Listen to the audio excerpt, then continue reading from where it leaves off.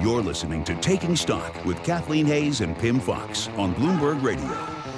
A new stock exchange with a very high-minded purpose, and that is to level the playing field between hyper-fast traders and slower-moving ordinary traders with a famous speed bump, a 350 microsecond delay on trades. This is what IEX is trying to do, and our next guest is wondering if they're going to succeed. Michael Friedman is General Counsel and Chief Compliance Officer at Trillium right here in New York. Michael, welcome back to the show. Thanks, Kathleen. Glad to be with you. Well, of course, you do compliance. You oversee your traders at Trillium, who tend to be more, somewhere between high frequency and regular. I wouldn't even say slower, just more traditional traders.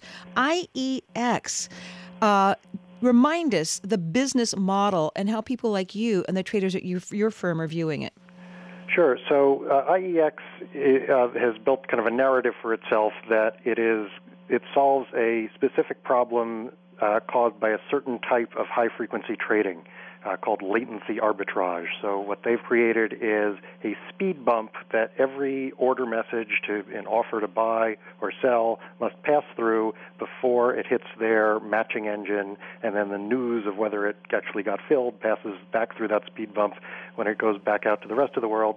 And it's 350 microseconds. That's a third of a thousandth of a second, but they say that's enough to disable a certain type of trading strategy that got a lot of attention in Michael Lewis's book and in various other corners of the world, and it probably does solve that problem. I'll give them credit for that. Okay, well, that's Michael Lewis's famous book, Flash Boys. Some people with hindsight who are in this industry felt that it wasn't maybe 100%.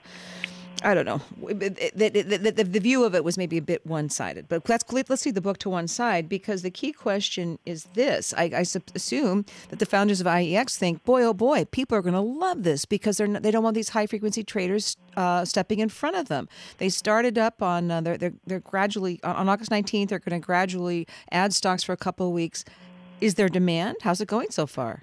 Well, you put your finger on it. So in order for them to be successful, and success is a stock exchange means generating a lot of volume and competing with the big guys, NASDAQ and NYSE, they need to do a lot of trades. And the way they do a lot of trades is by encouraging more orders to be routed to them. And their history has shown that when you start a new exchange like this, there really isn't enough natural traffic, as in natural buyers and natural sellers who are real investors, both wanting to take the opposite side of a stock at a certain price at the same time. That's kind of rare that happens. So the way the markets, that you kind of grease the skids and make the markets whir a little faster, is you have middlemen called market makers who stand in the middle and are willing to buy when there's a willing seller and sell when there's a willing buyer, and that makes it all move a lot faster. These days, all of those market makers are electronic,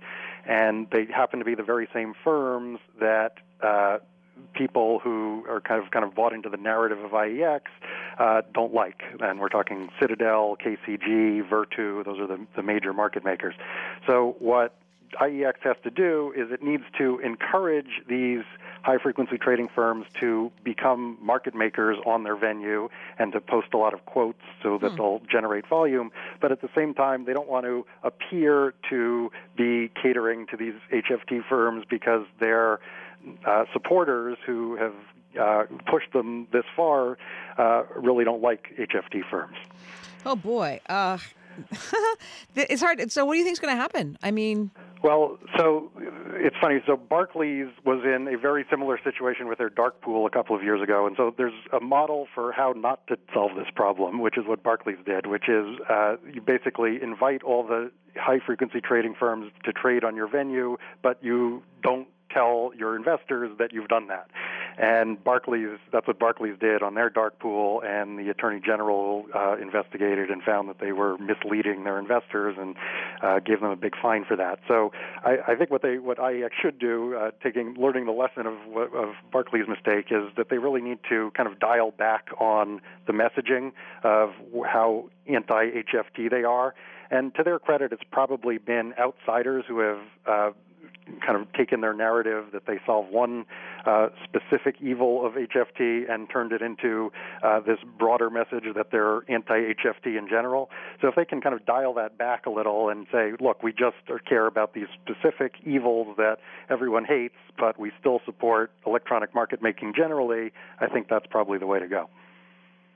Quick final question. You got about 30 seconds. If they make this work, how lucrative is this going to be for them? I mean, broadly specific terms. How would you describe it? Well, it's not what it used to be, this industry. It's pretty competitive now. It's extremely competitive. It doesn't get more competitive than this. Tiny spreads. One of the ways that exchanges make money in this business is by selling data. And so far, IEX has said they're not going to sell that data. If you sell data that kind of insulates you from volume fluctuations, which can have a big impact on your bottom line, selling data is kind of a stable business year in and year out. So if they can generate some volume and move into selling data, I think they'll succeed. All right. Michael Friedman, thank you so very much. He's General Counsel, Chief Compliance Officer at Trillium here in New York. I'm Kathleen Hayes. This is Bloomberg.